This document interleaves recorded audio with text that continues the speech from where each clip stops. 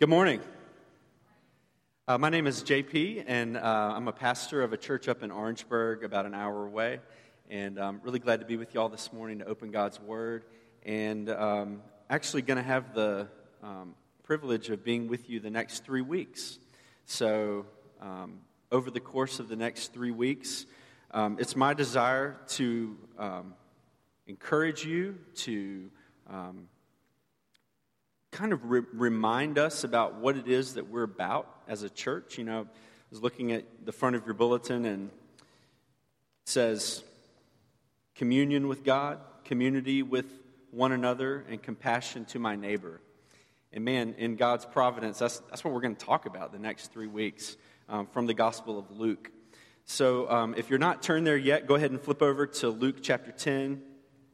So we'll be looking at that passage together. And let me pray for us as we begin. Join with me in prayer. Father, we thank you for this morning. Thank you for the opportunity to gather here in this high school and in this community of North Charleston, where we know that you love each one of us because of Christ. We have confessed our sin. We have heard about your grace. We have rehearsed that good news of Jesus over and over already in this service. And so, Lord, now draw our hearts to hear from you and to see you and to taste and know that you are God and that you are a God of mercy and compassion. You're a God who calls us into community and to communion with you. In Jesus' name, amen. I want you to repeat after me. Ready? Life, loss, love, and life. Life, loss, love, and life. Those are our points for this sermon today. And the first one is this: God designed people for life in community. God designed people for life in community. At the beginning of this passage, the lawyer stands up and he asks something odd. You know what he asks? He says, "What must I do to have eternal life? What must I do to inherit eternal life?" He says, I want a good life. I want a good life. I want to know what I need to do to inherit a good life. What lever do I need to pull to get a good life? And how does Jesus answer him? He answers him in a way that I wouldn't think to do this. You wouldn't think to do this, but Jesus answers him with the law. The law, which is summarized with these words: love the Lord your God and love your neighbor as yourself. Love the Lord your God and love your neighbor with yourself. Jesus says to him, do this and you will live. But what is this man searching for? What does the law point to? The law of love. What does it point to? It points to community. It points to God's design, going all the way back to the beginning of the Bible, all the way back to the beginning of the story, where God created people. He created us for relationships. I want us to go back to Genesis 1. You don't need to turn there, but I want you to listen to these words. This is from Genesis chapter 1. God said, this is at the very beginning, okay? God's making everything, and he says, let us make man in our image, after our likeness, and let them have dominion over the fish of the sea, and over the birds of the heavens, and over the livestock, and over all the earth, and over every creeping thing that creeps on the earth. So God created man in his own image. In the image of God, he created him. Male and female, he created him. And then over in chapter 2, in verse 8, it says, verse 18, then the Lord God said, it is not good that the man should be alone. I will make a helper fit for him. So God creates man. He creates man in his own image. He creates him male and female. And then in the next breath, God says something's not good before he created the woman. And he says it's not good that the man should be alone. Why? Because God created us for community.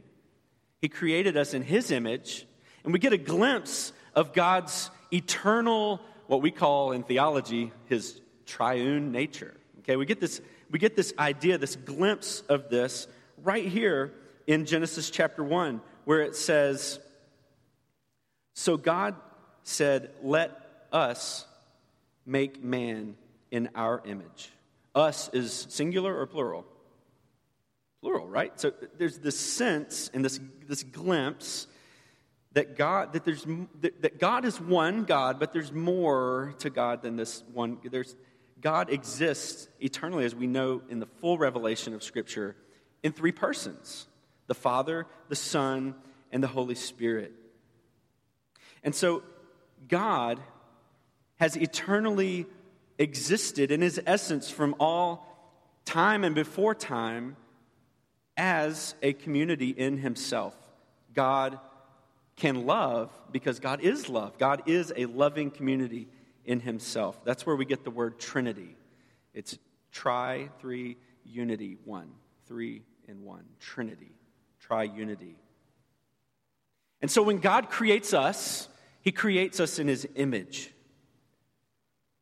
And the creation of humanity didn't add anything to God, but it invited us into this community that God was making. As one pastor said, God invites us to join in the divine dance. And I want to, as the Scripture continues and as time moves on, we get a real clear picture of this tri-unity in the person of Jesus Christ. The Son, the eternal Son of God, made flesh, comes to live among us. And in his last days on this earth, Jesus Christ is praying to God the Father. And he says these words in John chapter 17. "I glorified you on earth, having accomplished the work that you gave me to do. And now, Father, glorify me in your own presence with the glory that I had with you before the world existed." So Jesus, as an eternal member of the Trinity, as God in the flesh, is longing for the presence of the Father, for the fellowship that he had with the Father before the world existed. There is something in God that is community, that is fellowship, that is love. God is love, right? And so when God created us, he created us for love. And that's how Jesus answers this lawyer. What must I do to inherit eternal life? Well, love the Lord your God. Love your neighbor as yourself. That's what you were created for. Everyone longs for genuine and meaningful community. Don't we? We long for it. Why? Because we were created for it. Right? We were created for community. And if you or I are living our lives in isolation from other people, if we're living in isolation from our neighbors, the ones we like and the ones we don't like, if we're living in isolation from our fellow church members, or even our family who maybe we have had conflicts with, if we're living in isolation, then we're not living a fully human life. Because God created us in his image to live in community. And so, practically speaking, when we go home from a long work day, or we've been with the kids all day, or we're just tired, God wants us to resist the urge to avoid the neighbors. Resist the urge to avoid the neighbors. Why? Because those brief conversations that we have, those connections that we have to our neighbors, are how we experience the image of God. They're how we experience the life that God has for us. We were created for each other. You were created for the people sitting in this room, to live in community. You were created for the people who aren't sitting in this room, who are around your house, around your neighborhood, out in North Charleston. One of the issues that has risen to the surface in recent years is the Confederate flag. And I live in Orangeburg, which is a majority black community. And so we have a guy who owns a business on the south side of town, and he flies a big Confederate flag. And it's a very divisive issue. You know, it's obviously not super loving for him to do that, but that's not his perspective. He thinks, hey, I'm just doing this because it's my heritage. I'm trying to honor those who fell in the Civil War, which I understand. But I don't really want to talk about that, but I want to talk about why. Why do people cling to symbols like that? To the Confederate flag. Why? Because they're longing for a community to belong to. They're longing to belong to a community, for their identity to be connected with other people in the past and in the present. That's why we hang out with people like us, because we want to be connected to people. It's how we were created. Another issue that's come up in my ministry in Orangeburg is something called Pan-Africanism. Okay, you probably have never heard of Pan-Africanism. But basically what it is this desire for African Americans whose ancestors were basically stolen from Africa to sort of reconnect to their African heritage. And so y'all know the movie that came out recently, Black Panther? So most of my black friends, and probably some of your black friends, went to see it. And a lot of them wore a dashiki, which is sort of an African garb, to go to the movie. And you think, wow, you're not African. But there's a longing, there's a desire to connect to that community. Do you get that? So that is just evidence that God has created us for one another. God has created us for Him, to live in community. But we know that all of these communities, whether it's being a Southerner or whether it's being connected to Africa, we know that all of these communities, apart from our connection to the community, apart from connection to communion with God, are only a shadow. They are only a dim reflection of what we're really made for. And so these good desires that we have for family and for heritage, we need to orient those desires toward what they were really created to do, and that is to draw us to love God and to love our neighbor as ourselves. God designed us for life and community, but man's sin brought the loss of community. When we read this story, we almost take the violence at the beginning for granted. A man was going down from Jerusalem to Jericho. He fell among robbers who stripped him and beat him and departed, leaving him half dead. Violence is such a normal part of our lives that we almost take that for granted. Okay, this guy gets beat up. He's stripped. He's left half for dead. Not only do we fail to love God and our neighbor, but we spend a great deal of time harming one another, hating one another, building grudges against one another, whether in our family or in our church or in our neighborhood. I mean, look no further than the headlines, right? Look no further than your Facebook feed. And we see the destruction and the loss of community, the breakdown of relationships because of sin, because of rebellion against God. From the very beginning, Adam and Eve, when they sinned against God, their relationship with Him and with one another was ripped apart. They were blaming each other for the very first time. But most of the time, our loss of community is not about beating people and leaving them half dead on the road. Sometimes it is, but not usually. Usually, it's more about apathy. It's usually more about avoidance. It's usually more about ignoring people that God has called us to love. Hatred is apathy. Much of the time, it's just not caring. And so, when the lawyer hears Jesus say, the way to eternal life is through community, the way to eternal life is to love God and love neighbor, he seeks to justify himself because immediately he knows, okay, who is my neighbor? Who is it that I need to love in order to fulfill this command, God? Who is my neighbor? See, the lawyer was okay with people in his culture. He was okay with people in his clique. He was okay with people in his economic standing. But I think he felt the sting of that law. He felt the pain of love your neighbor as yourself in that moment. He wants life, but he knows he can't get it. He wants life, but he feels incapable of truly loving his neighbor. And so he asks Jesus, "Who is my neighbor?" And we know Jesus goes on to tell him the man who was a neighbor to him was not the fellow Jew. It wasn't the priest. It wasn't the Levite. It was the foreigner. It was the one who is not like you in any way.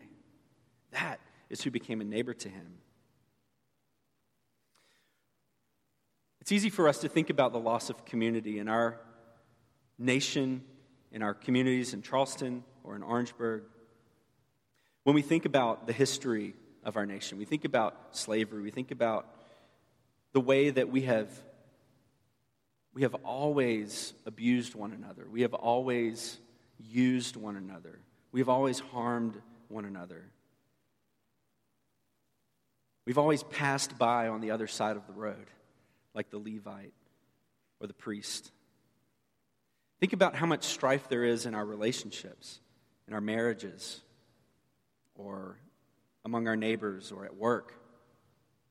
How much loss of relationship, how much loss of community, a loss of what we were created to enjoy because of sin, because we put ourselves first, because we avoid and ignore people who God has called us to love. Our relationships and our institutions and our communities do not work for the good of every person. They don't work for the good of every person. And the solution is not Republican or Democrat. There's no savior on Capitol Hill.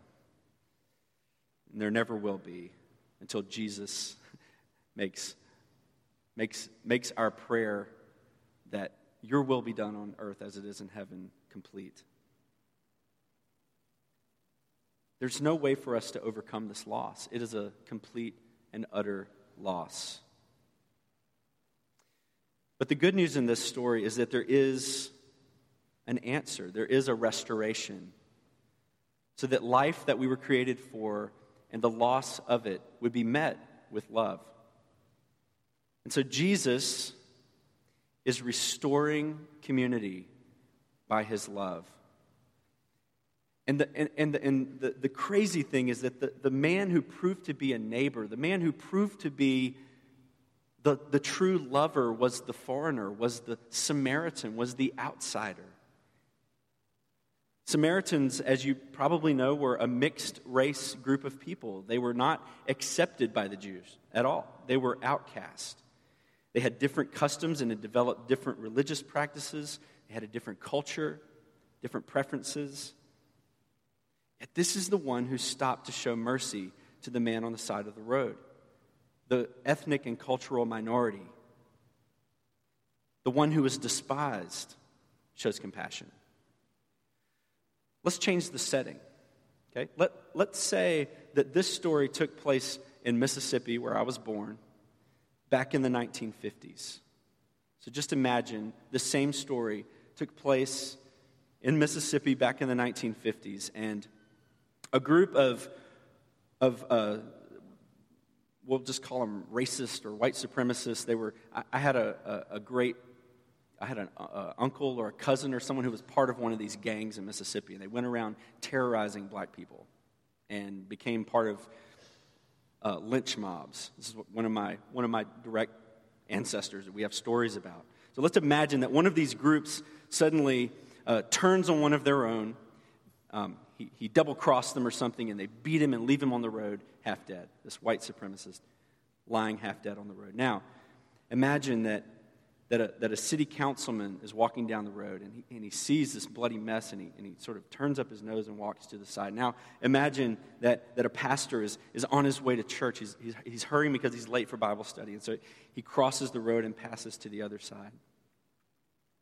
And now imagine a black man, maybe the object of this man's scorn, sees him lying on the side of the road. What would possibly motivate him to give any concern or care for this white racist supremacist on the side of the road? I can't think of anything except the love of Christ.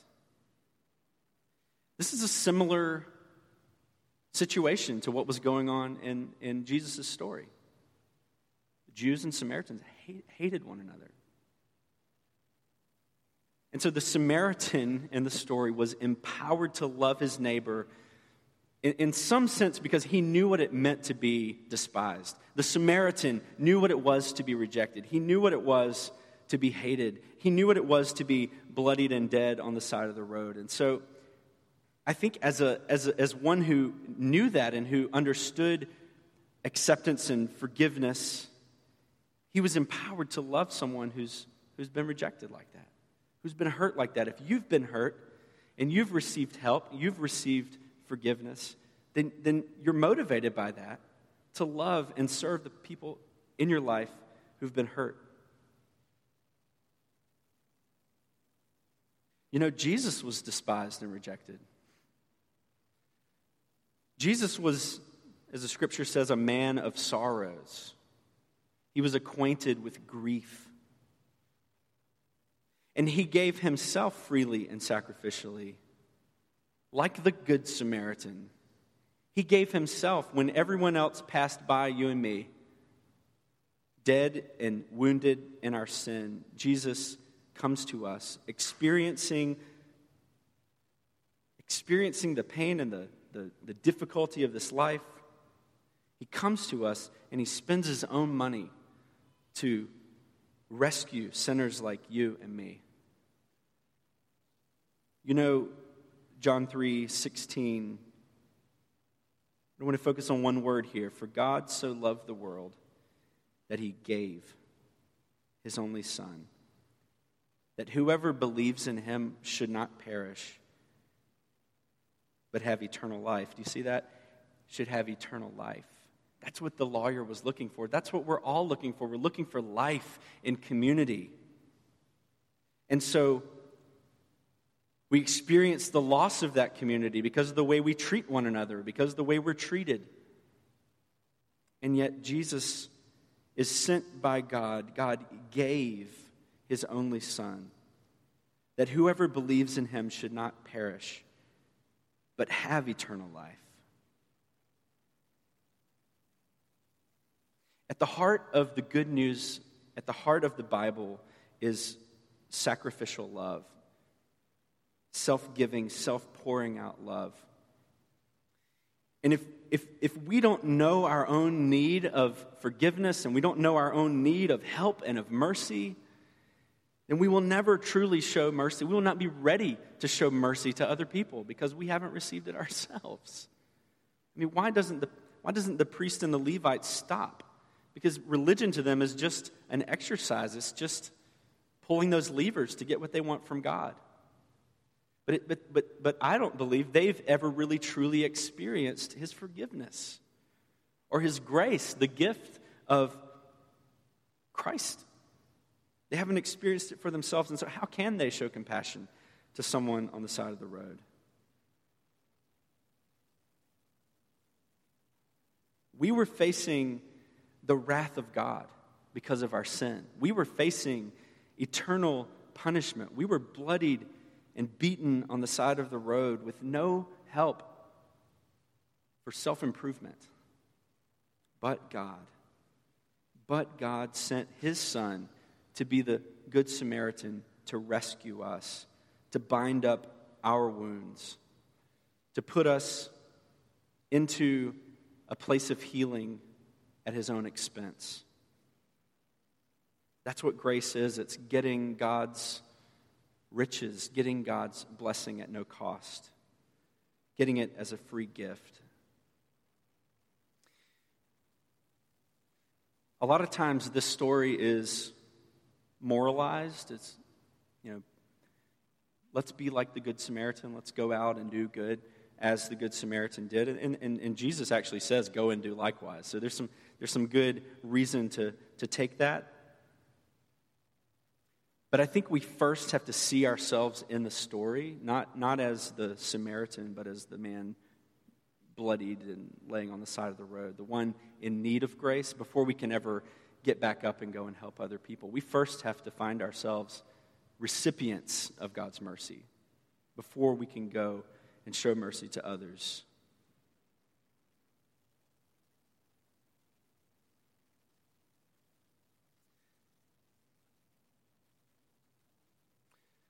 The good news about Jesus is not only the power for getting saved, but it's also the power for going saved. I like to imagine, how did this guy's life change? The guy who was on the road, beaten and bloodied, after the story, he gets such care from the Samaritan, the stranger who was his enemy, who loves him and shows compassion. How does his life change? How is he now empowered to see his Jewish friends, those who are close to him? How does he see them differently now? How does he see Samaritans differently now? I mean, his life has changed. He's now got a new experience of life in community because of what happened to him on that road. And the hope and the promise that we have today is that God promises eternal life in community. The lawyer wanted to know about eternal life. Jesus tells him, love God and love your neighbor. And here's how it happens. It happens by grace. It happens as the Son of God comes to give his life in your place, to take on your suffering so that you can be forgiven of all of your guilt and you can be given a new life. The Samaritan put him in an inn and promised that he would return. The Samaritan put this man into a loving community in the inn, and he promised to return. And isn't that what the church is? We are the place where Jesus takes bloodied, messed up, sinful people, rescues them. He rescues them, he saves them, he gives them new life, and then he brings them and puts them in the church. And he says, bind up his wounds, take care of him, help him to get better. I'm coming back. And when I come back, I'm going to pay all your bills. That is a picture of what we are as a church. We are to be about binding up, bringing restoration to people who Jesus brings in our doors. Here at North Charleston High School, whoever Jesus brings in the doors and says, look, this guy's on my donkey, he needs help. That's our job, is to be that loving community, to be that inn where we can help, where we can participate in what Jesus is doing, to bring people from death to life, from hopelessness to hope, from loss to love, and to eternal life. Two very quick action steps at the end here. Two things that you can take away from this message. The first one is get saved. Maybe you find yourself today and you feel you really identify with that guy on the side of the road. You've been beaten up. You've been beaten up by other people. You've been beaten up by your own mistakes that you've made. You've been beaten up by sin, whether it's somebody else's sin or your own sin, and you feel beaten and bloodied today. The first thing to do is to admit that you are in need. Admit that you are on the side of the road in need of salvation. You cannot pick yourself up. You've tried. You can't. You need to get saved. You need to come to Jesus as he extends his hand to you and receive his forgiveness, receive life, believe in him. Believe that he has come to pay the full price for your healing, for your salvation. And then follow him, love him, get saved. That's the first point. And more of you, the second point will be there. Go saved. You've been saved.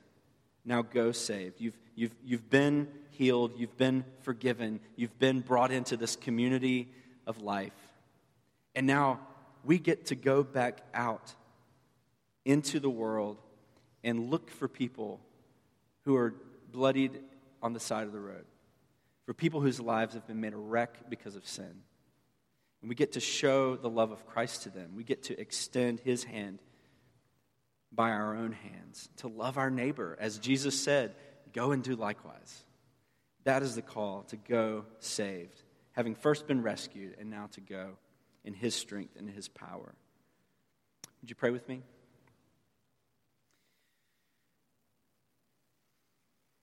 Our Father,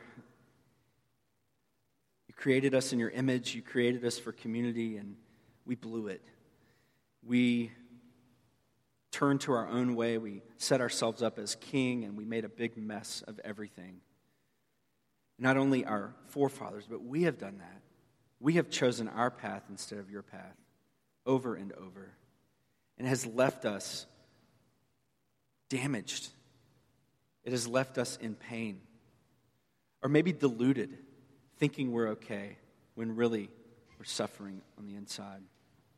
And so, Heavenly Father, I pray that you would move each one of us here to get saved, to admit our sin, to believe in the gospel, in the good news of Jesus, to receive salvation for ourselves, to allow you to take us and heal us and pour out your resources, your grace, to give ourselves to you. I pray that some today would respond in faith for the first time, and that you would renew all of our faith.